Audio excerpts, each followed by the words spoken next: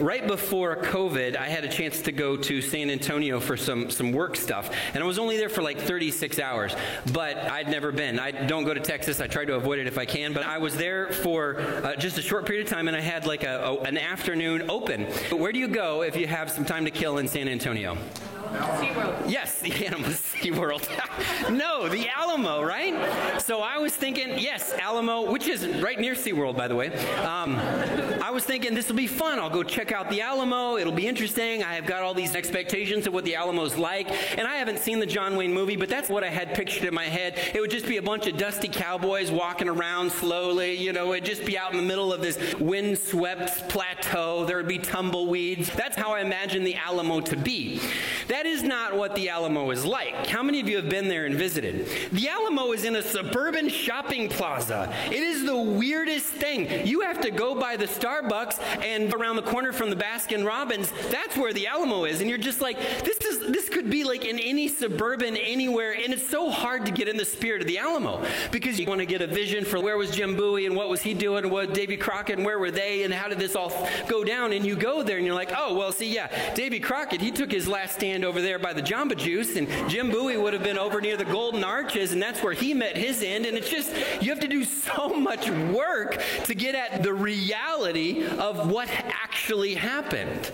Now, if that's not a metaphor for the Bible, I don't know what it is, because we have centuries of assumption and culture and thinking and bad ideas that have just built themselves on Scripture, and it takes work to clear all that off and actually get at the reality, what really truly the Bible is trying to communicate. It takes work. Some of you have experienced that. You've opened up your Bibles and you're like, I'm going to give this Bible thing a shot. I'm going to check it out. You open it up and you read 2 sentences. You're like, nope, I don't get that at all. I'm just going to go back to Netflix.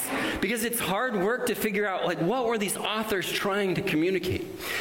In this series that we're in, we're calling it Journey, and sometimes churches will do like a big pause and they'll be like, we're going to forget what we were doing and we're just going to focus on Easter weekend. And I decided to go the opposite way of what most people do, which probably is ill-advised, but I decided let's just keep going. In fact, I planned for us in our overview of the New Testament that we're calling Journey, I planned for us to end up on Easter weekend in the book of Ephesians, because I think this book has something to say for people that are reflecting on the resurrection of Jesus Christ. So what we're going to do is kind of our normal routine. So this is your first time. This is what you're going to experience most weeks, this process of going through a book of the Bible and trying to get at what is really, truly being communicated. What is a picture of the real thing? What really happened? What's really going on behind all the assumptions and culture that need to be cleared away? So how the book of Ephesians works. It's a letter. It's a short letter. It would take you less than 20 minutes to read. It's shorter than watching a sitcom. It's a short little letter, but it is powerful. Here's how it works. This little letter that Paul the Apostle wrote, I'll tell you about him in a second, it's essentially two halves, and it divides almost perfectly into these two separate pieces. How many of you have been to a high school reunion?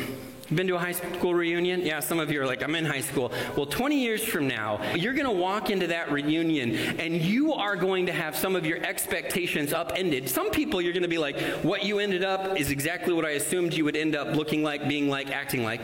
But there are some people who you thought, man, they're just going to end up being homeless, living on the streets. And then they walk in and they're wearing like a $5,000 suit and they're CEO of some company. And you're just like, what happened? What happened to you between senior year of high school and now? I mean, what changed? You would want to know that story. Well, Paul the Apostle, it's like he's at his high school reunion and people are like, Paul, if I recall correctly, you hated Jesus. You hated anybody that had anything to do with Jesus. You wanted to eliminate Jesus followers from the world. You were trying to stamp out this movement, and now you're wandering around the known world and you're setting up Jesus communities. What happened? Well, Ephesians chapters 1 through 3 would be his explanation. He would say, this is what happened to me. This is what's going on. And it's in this section that you see verses that you may be familiar with, like Ephesians chapter 2, verses 8 and 9, where he says, for it is by grace you have been saved, through faith, and this not of yourselves. It is the gift of God, not by works, so that no one can boast. That's what he's saying about himself. I didn't do anything. This was all the work of God. Or Ephesians 3:20, one of my favorite verses in the Bible. Now to him who is able to do immeasurably more than all we ask or imagine, according to his power that works in us. What? And Paul's saying, yeah, that power worked in me and it totally reshaped me. To him be the glory in the church and in Jesus Christ throughout all generations, forever and ever. Amen. So that's part one. So if part one is the emotional appeal, then part two is the real practical stuff. Part two is the stuff like, here's the mechanics, here's how it works. And this section is pretty interesting because there's about 40 imperatives. The stuff that we kind of associate with Christianity, like lists, rules, things like that, that would be, if you would be misreading it to think it's just rules, but that would be this section. Here's how to, here's what you should be doing, here's what you should be thinking. And it's all kinds of things. It's stuff about parenting, about being parented. Did you know that there's instructions for how children should behave toward their parents? Yeah, we don't have a word called childing, but we should. There should be a class about how to be a child. There totally should be. There's stuff about character and racism, or specifically anti-racism, life philosophy, time management, prayer, fighting evil, critical thinking skills, like all kinds of stuff in this short little section. Part one is like listening to your favorite song. You know what I'm talking about? You're going down the road and the radio's on, and maybe you're having a little tension with you and your wife, or maybe you're having a little bit of an argument. That song comes on, you're like, honey, we're going to have to pause this. You turn the volume up because you got to sing along because it's just your song. And it puts you in a good mood, and you love it, and it changes you. That's part one. Part two is like learning to play that song on guitar, learning how the notes work, learning the lyrics, learning the composition of it so that you can recreate, so that you can gain a better appreciation for the depth of the beauty of that song that's so important to you. So in this section, we find verses like, do not let any unwholesome talk come out of your mouths, but only what is helpful for building others up according to their needs, that it may benefit those who listen. So it's about the people hearing you. Or chapter 6, verses 10 and 11, finally, be strong in the Lord and in his mighty power. Put on the full armor of God so that you can take your stand against the devil's schemes, meaning that there's an enemy that wants to take you down, and here's some advice for how to stand against those things, how to not give in to those things. It's good stuff. If you were stuck on a deserted island and you could only take one little tiny section of Scripture, this would be a pretty good one to take because it's got it all. So what's going on in this whole book? What's the scope? A few of our members went to the Grand Canyon a couple weeks ago now. They're sitting right here. They made it, so they survived. Anybody here ever been to the Grand Canyon? I have not. I will not raise my hand. All right. Seriously, that's very few people have been to the Grand Canyon. Well, this is your lucky day because you are going to get the exact experience without ever leaving your seat. I'm going to save you so much time and effort and energy and trouble, and you won't ever have to go anywhere. So they went to the Grand Canyon, father, son, Butch and Ben, and they stood at the edge of the rim of the Grand Canyon, and defying all expert advice, they hiked from the top down to the bottom and then back to the top again, which is about 17 miles. Now, beautiful vistas, but Ben, let me ask you this. Is this just as good as having gone to the Grand Canyon? No.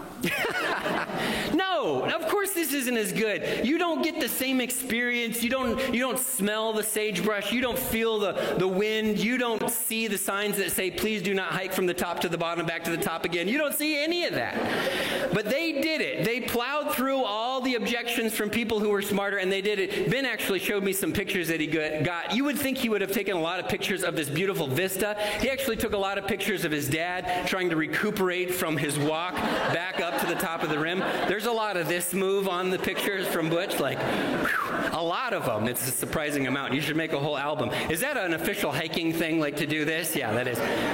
17 miles. 17 miles that they made. Now, I'm hearing praying about this trip. Ben and I were talking about this, and there's something about the Grand Canyon that's probably hard to describe. It's probably hard to put into words. Because you could say, hey, yeah, it's a massive hole in the ground, right? But it's more than that. It's more than its description. How do you describe something that is indescribable? How does one go about doing that? How do you do that?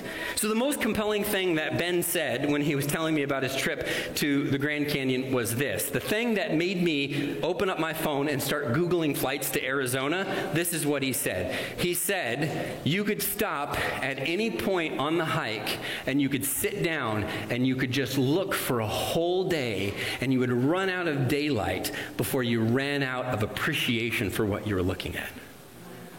It's pretty poetic. He's single, ladies, so just saying. I mean, amazing. So I'm looking at flights to Arizona. I want to go on this trip, not because he precisely described what it was like, but because he painted this vision of it that was so compelling. So the only thing I have to do now is convince my wife to fly there with me and go on a 17-mile hike. So we'll see how that goes. It's not going to happen.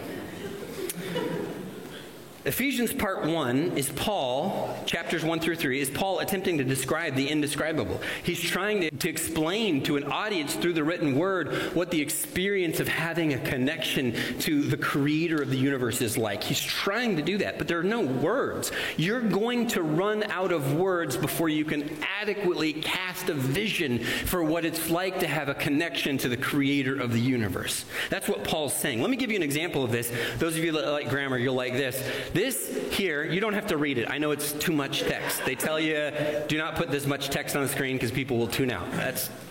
This whole thing from verse 3 all the way down to verse 14 down there is one sentence in the Greek, and there's 0 punctuation. Paul was a smart guy. He knew what he was doing. He intentionally did this to help us understand. Reading this is supposed to feel like drinking from a fire hose of the experience of what it's like to have a connection with God. And so the language that he uses in here is so good. Blessed, chosen, blameless, adopted, redeemed, lavished with grace. Ephesians is full of vocabulary that any of us would want to have describe our lives. These are all words that if we could just sit down and think about our relationship to the creator of the universe, we would love for these words to describe our lives. We would love that. We would want that. We would be happy at the end of our life looking back at our 80 or 90 years of existence if these were the nouns and adjectives that could be used. And Paul casts a vision for what this relationship is like. He doesn't give us precise details, but he says this is the experience, and it's encouraging. It makes you want to look up flights to Arizona. It makes you want to figure out what does it look like to walk with God like he was walking. In fact, this is really important as you work through the first 3 chapters. Paul says, listen, you weren't plan B. It's not like God couldn't get his first choice and you were plan B. You know, it's not like he was throwing a party and all the cool people couldn't come, so he's like, I don't know, you want to come? This was before the foundation of the world. This was before you were born. This was the plan. And he talks about it's not because you were perfect. We were far from perfect. We read during communion that we were dead in our trespasses and sins. We weren't part of the in crowd. There's a whole big section about what the Hebrew people, and they were the chosen people, and now God was expanding the circle of who could be in. This is all because of who God is. Sometimes people will ask my wife and I how we met each other. And I actually think what they're asking is, why did she pick you?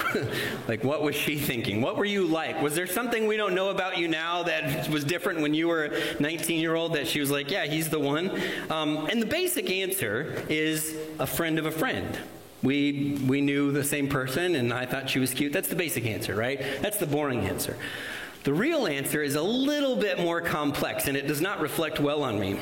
The day before we met, you know, I'm a poor college student, so the day before we met, I needed a haircut. I didn't know I was going to meet her. If I had known, I wouldn't have gone this route. But anyway, I needed a haircut, so I asked my buddy to give me a haircut. Not like a haircutting buddy, not like a kid who had ever cut hair before, a kid who owned a pair of clippers. And I'm like, I don't know, you could probably do it, right? How hard could it be? Well, when he said, oops, right in like the first 5 minutes, I was like, oh, this could be bad news. And my hair just kept getting shorter and shorter and shorter and shorter until it was just gone.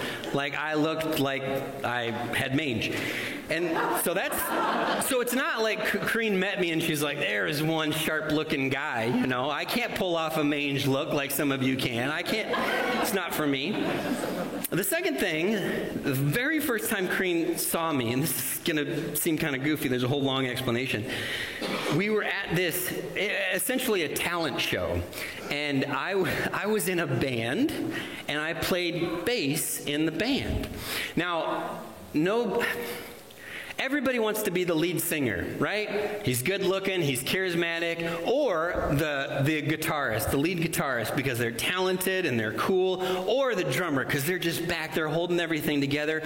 Nobody wants to be the bassist. The bassist is the least cool member in any band, and I can say that because I have been one. So I look like I have mange. I'm up on stage, you know, Patrick, were you cool? No, I wasn't cool. I was playing bass. It was awful. It was just... There's no recordings of this, which is a really good thing. So this is Corrine's first impression of me. Like, he looks terrible. He's not cool. Well, Patrick, maybe you had charm. Maybe you just, had the right opening line. And, it was just one of those beautiful romantic comedy moments where you just said the right thing and sparks fly. In fact, if anything, the worst part of our interaction was my opening line to her, because it was just terrible and it didn't make any sense. And I didn't know what to say, because when you see somebody that's cute and you lose all your, faculties to think and speak and put words together, none of it was good. So I wasn't good looking, I wasn't cool, and I wasn't charming. And you're really like, well, why did she pick you? I don't know. That's a really good question. You would have to ask her about that. But it had nothing to do with me. And that's Paul's whole point in chapters 1 through 3. He's like, God did not pick you because of you. God picked you because of who he is. Because of the person that he is, because of the type of Grand Canyon-sized love that he has for humanity. That's why God picked you. That's his whole point. In fact, in Ephesians 3:8, he says, listen, I am less than the least of all the Lord's people, but this grace was given to me to preach to the Gentiles the boundless riches of Christ. We were picked not because of who we are, but because of who God is. That's good news. That's really good news. Some of you that are like, I kind of got my act together. I've got my life figured out. You're like, maybe that's less good news. But for most of us who are like, no, I fall short. I'm not a great person. I make mistakes. That is good news. And that's what Paul's trying to tell us. But what about this second part? What's he doing in chapters 4 through 6? When I was 19, actually the same year I met Corrine, I didn't put these two together, but when I was 19, I broke my arm, clean in two, both bones, just snapped right in half. It went from being straight to having a fold where it shouldn't have a fold, and there's a story there too. But anyway, I grabbed it, I was trying to hold it, and I had a friend drive me to the ER, and one of the things, I've never worked in healthcare, but one of the things, if I could give a little feedback to people who work in ERs, if you could seem a little more excited about my injury, it would make me feel better, because you walk into an ER and they just act like they've seen 15 broken arms the last hour, which they have, right? They just couldn't care less about your thing. There's a million other life-threatening things they got to deal with. But I walk in with my thing, and the lady at the front desk is like, fill this form out, and I'm like turning green, holding my arm, and I'm like, ma'am, I have 3 elbows. I'm only supposed to have 2 elbows. I can't. I'm right-handed. I can't do it. And I'm just getting angry, and I'm getting frustrated. I want her to care as much as I care about this moment. I want her to be as worked up as I am about this moment, and she wants me to fill out insurance information. Ha! Joke's on you. I'm 19 years old. I don't have insurance. Good luck with that. Just write none on the whole thing. Can you do that for me? I mean, literally, until 15 minutes ago, I thought I was invincible. I would tell the ER, like, can we take care of the paperwork after the crisis is passed? Can we deal with the rules after the rescue? See, I think Christians make the same mistake. I think Christians want to impose lifestyle expectations on people in crisis. We want to take the current controversy and we want to see where they stand on that before we help them. What do you believe about X? What is your position on Y? But the presenting problem is that person needs to be rescued. They need to be set right. And guess what? When they're rescued, maybe they'll have a better opinion on whatever thing that you want to talk to them about.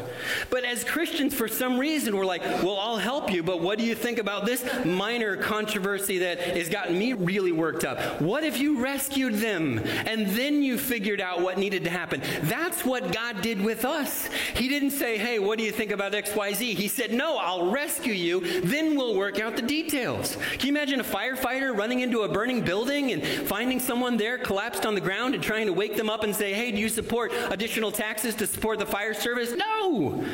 You got to save them. And by the way, if a firefighter saves the person that needs to be saved, do you think that person might be more likely to support what the firefighters are doing? Yes. Do you think if a person gets themselves in a good, right relationship with God, maybe then the Spirit of God can work on them and change their heart? We start with the rescue, but Christians always get this so backward, and I'm so glad that God started with the rescue with us. Because chapters 4 through 6 of Ephesians are not helpful unless they follow chapters 1 through 3. Chapters 1 through 3 establishes it wasn't you, it was all God. Now that you are saved, here are some things you are free to do. And he says some amazing things. I told you there's about 40 imperatives in this section. But he talks about like, hey, you were lying. Don't do that. Let's tell the truth. Let's live in truth. Or don't be angry, be kind. Stop taking, start giving. Don't look to seek revenge, seek forgiveness. Don't give in to sexual indulgence. Like, let yourself be led by self-control. Don't be influenced through drunkenness. Be influenced through the Spirit. You know what he's saying? He's saying, basically, hey, you just burned your house down. Why don't you stop playing with matches?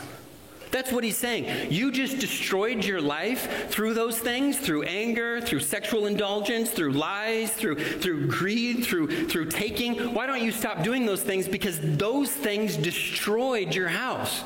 I'll rescue you, but let's stop doing those things that led you down the path. That's what he's saying. That's all he's saying. And people are like, oh, Christianity's just about rules. It's just about obligations. It's just a list of do's and don'ts. No, it's stop throwing yourself in the deep end of the pool until you learn how to swim. That's what Christianity is. It's saying stop trying to kill yourself with these things that I'm trying to rescue you from. Of course, he has something to say here in this section about family and work and character and all the things. All the things that we think about matter and do matter to Christianity. Some of you may be thinking, okay, all right, I'm intrigued, but listen, I am who I am. I've been this way for 3, 4, 8 decades, and I'm not going to change now, really. I mean, how many of you have gone to the same diner, and every time you're like, I think I'm going to order something different on the menu, and then you get there and you order the exact same thing? Like, I am who I am, right? I can't be changed at this point in life. I mean, I struggle with anger. That's just who I am. That's the way it's going to be. I'm not a patient person. That's just who I am. Can a person really, really change? And Paul would say, read the book of Ephesians. That's what I'm trying to tell you. Yes, you can be changed. Yes, you can be transformed. Absolutely. I mean, some of you are like, yeah, well, listen, I've tried self-help books. I listen to the podcasts. I've made resolutions. Nothing really sticks. There's a reason why there are thousands of new self-help books that come out every year. Because we can't self-help our way out of our problem. We have to have someone qualified to rescue us and set us back on dry ground and send us off on the path that we've been called to. Here's what we're saying. This is so cool. Ephesians chapter 1. This is back in the first chapter of Ephesians. This is all Paul's saying. Paul's not saying, he's not saying I want you to do anything. He's not saying I want you to change anything. He's just saying I want you to know something. He says, I pray that the eyes of your heart may be enlightened in order that you may know the hope to which he has called you, the riches of his glorious inheritance in the holy people, and his incomparably great power for us who believe. And then he says this, he illustrates this power by pointing us to the resurrection.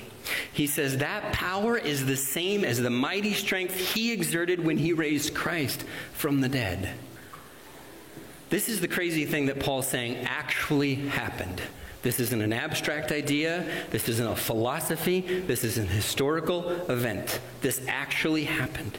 He's saying that Jesus died, that his heart stopped beating, that blood stopped flowing through his body, that his brain was deprived of oxygen, that the light faded from his eyes, that he died. and that he was dead for days. And then the power of God breathed life back into him, and the lungs inflated with oxygen, and blood began flowing, and the brain synapses began firing again, and the eyes fluttered open, and Jesus sat up and walked out of the grave. An historical event. He's saying that power that did that, do you think that that power can change your thing? Absolutely it can. Can that power make someone who's stuck in revenge mode and bring you to forgiveness? Absolutely it can. Can that power make someone who struggled with lies and deceit and make you somebody who is just full of the truth? Absolutely it can. That's the whole thing. If that power can do that, then what can't God do in our lives? If he can resurrect dead bodies, then he can resurrect dead character. I mean, that's easy. That's nothing. He can do that before breakfast. That's the point of Ephesians. If God can do that, he can fix whatever's broken or messed up in our lives. The resurrection is literally about getting your hopes up. Can God really? Yes! But really, I mean, I've been this way for 50 years. Can he really? Yes! But my whole family is messed up. There's generations of problem and trauma. Can God? Yes! The resurrection is about getting your hopes up, about realizing that God can transform you. And let these ideas sink deep into your heart. Because it's possible that you can walk away from here a different person than the person that sat down in that seat.